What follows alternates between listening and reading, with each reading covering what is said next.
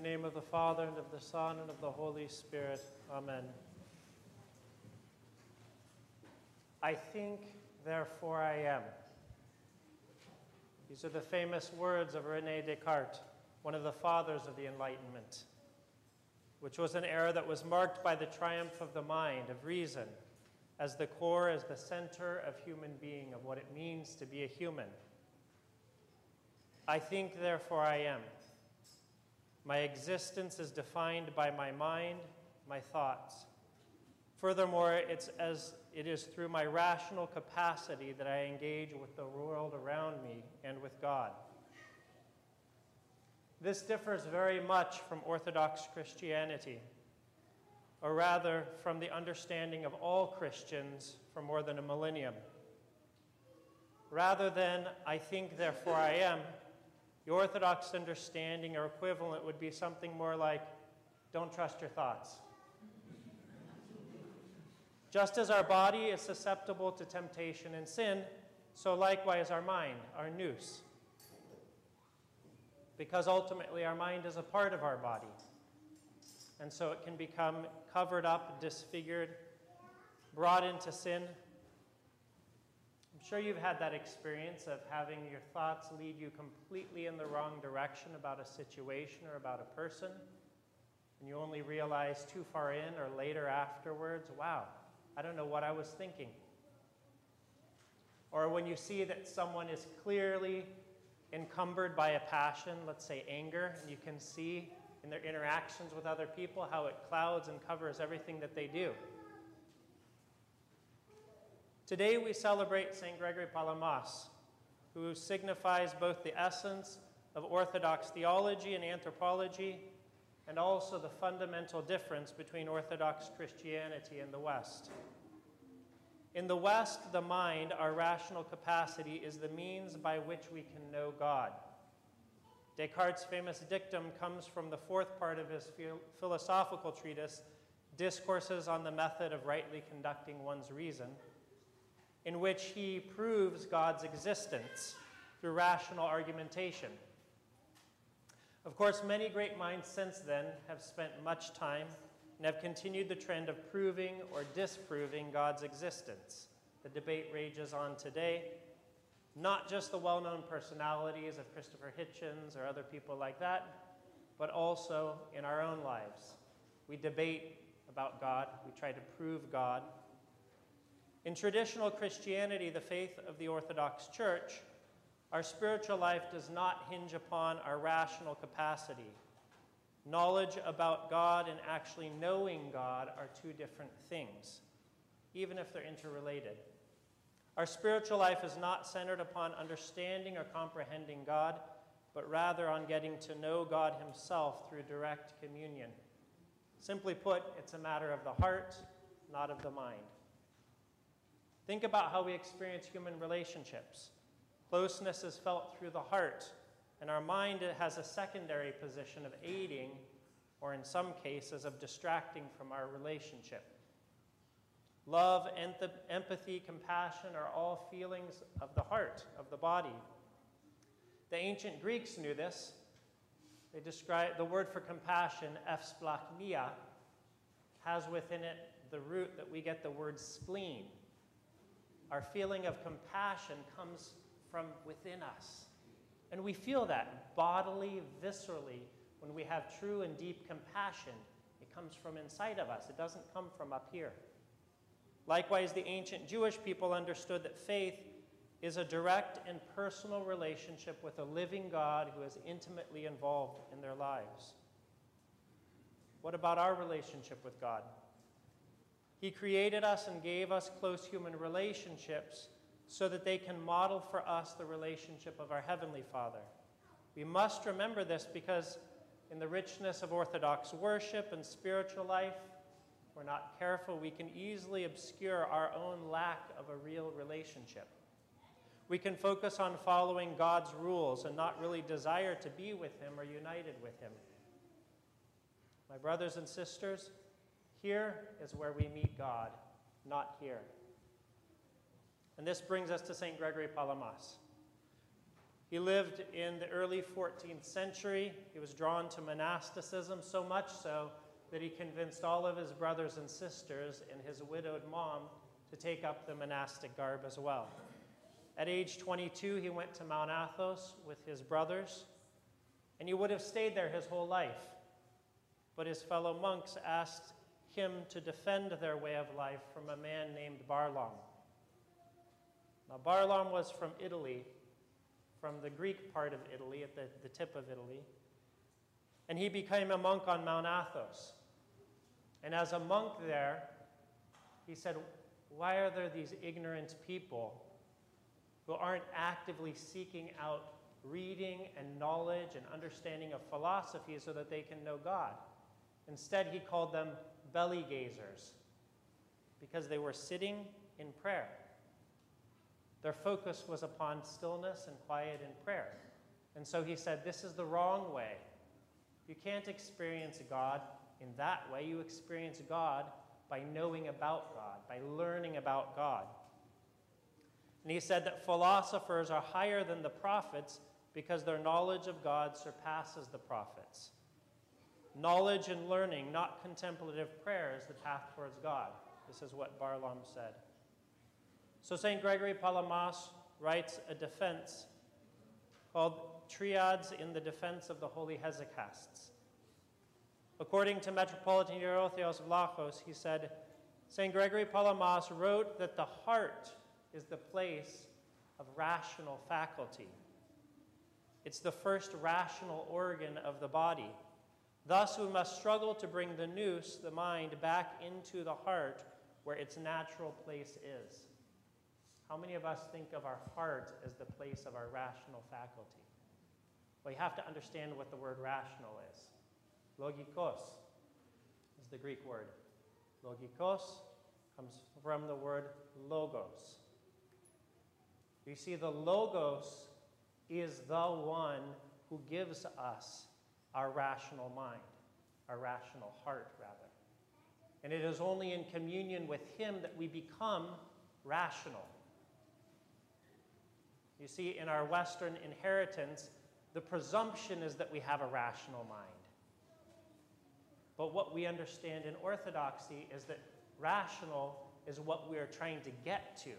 And rational has its source and its place in Jesus Christ himself. While there is much that could be said about St. Gregory Palamas' teachings, and I won't spend hours here, and these were ultimately affirmed by a synod in Constantinople, where Barlaam was condemned. Many call it the Ninth Ecumenical Council, though it wasn't an ecumenical council, but because the teachings were so important to the Orthodox faith. I'll focus simply on two aspects: stillness and light. Stillness, quiet, ησυχία. This is where we get the word hesychast or hesychasm, is that it is about stillness, about quiet. Through stillness, we acquire the right ordering of our being, the mind being led by the heart. I'll just say a little side note here. Sometimes we think of heart in the Western way, that heart is this place of emotions. We have to completely abandon that. In fact, the place of emotions in our Orthodox understanding, where is that? It's here. This is the place of our emotions, of our passions. But our heart is not.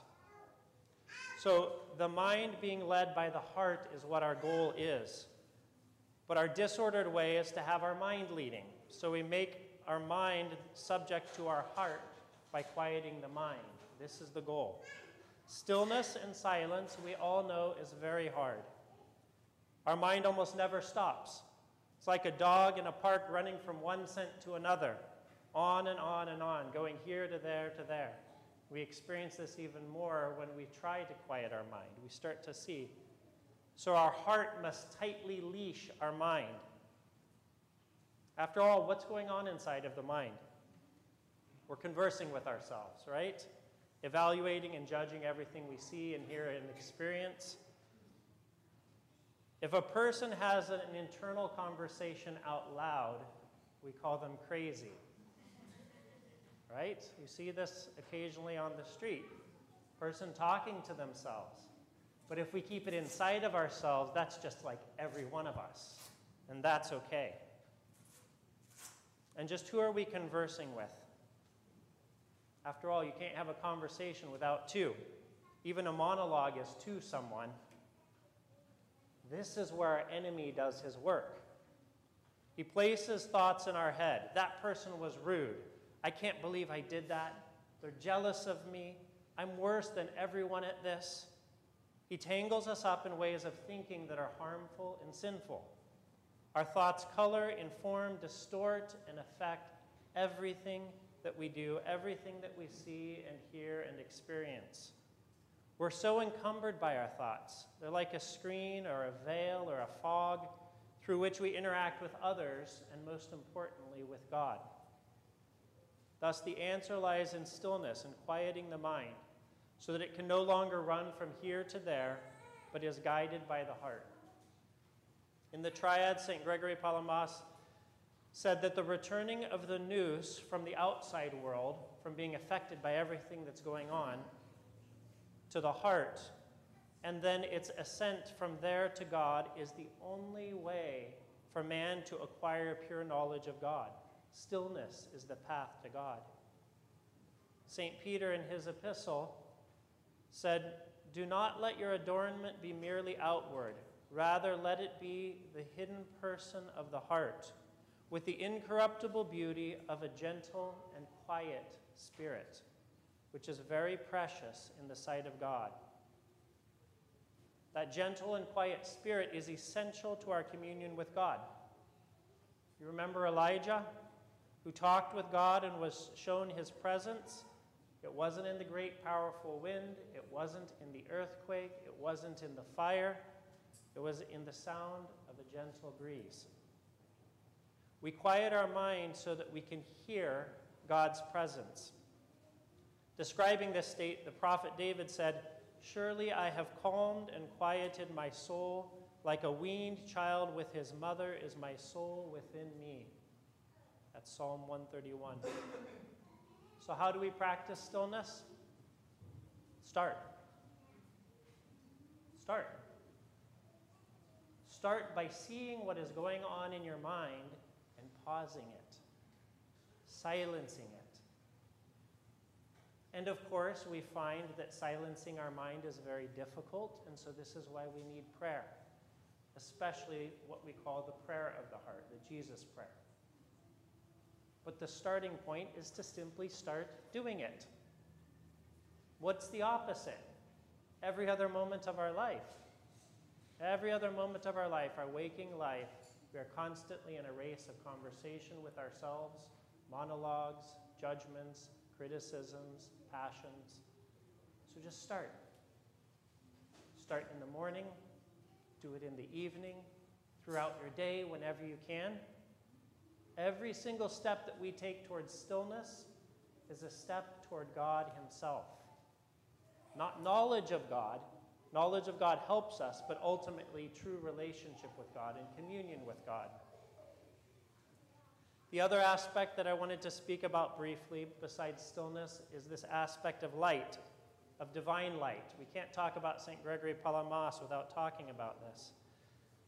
St. John the theologian in his gospel said that Jesus Christ was the life, and the life was the light of men, and the light shines in darkness, and the darkness did not comprehend it. And a little while later in his gospel, he further quotes Christ, who said, "This is the condemnation, that the light has come into the world, and men love darkness rather than light, because their deeds were evil. For everyone practicing evil hates light and does not come to the light, lest his deeds should be exposed. But he who does the truth comes to the light, that his deeds may be clearly seen, that they have been done in God."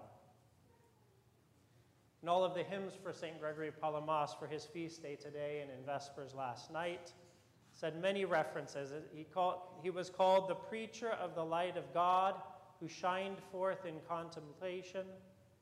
And in another hymn, it called him the lamp of divine light, the resplendently shining star that illumines creation brilliantly.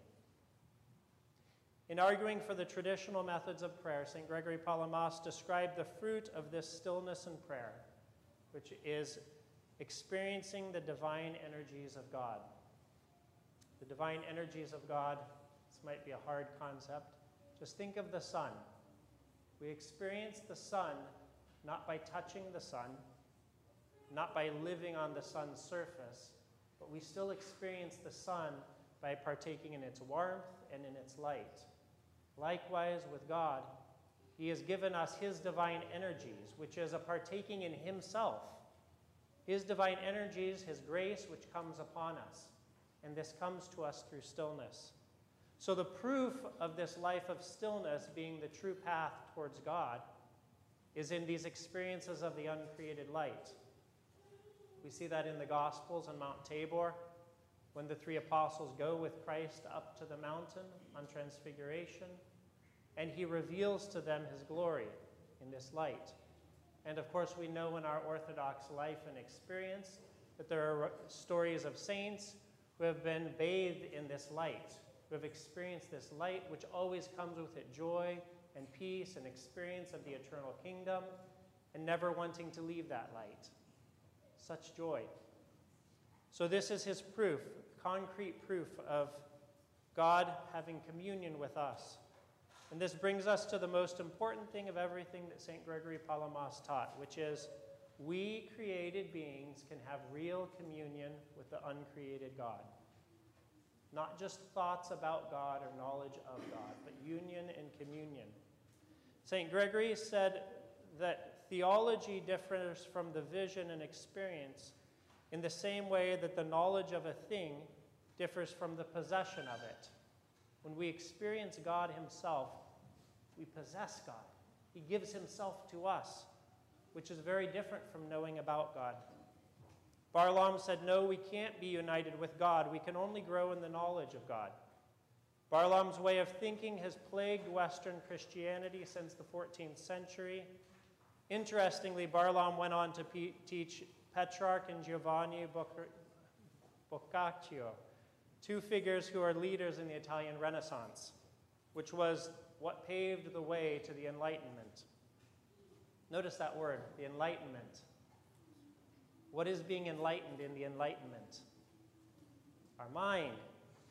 But that's not how we enlighten it. We enlighten it through our heart. Now, brothers and sisters, you can have real communion with God.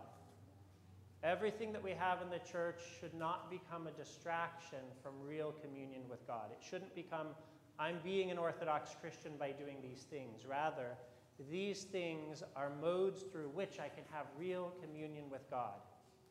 But that starts with the quieting of our mind.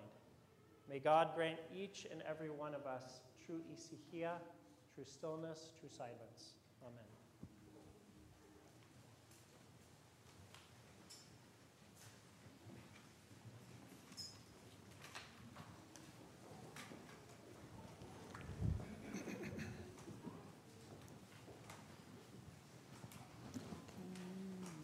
Again, the Sundays of Great Lent are the Liturgy of St. Basil the Great, which you can follow along in this supplement.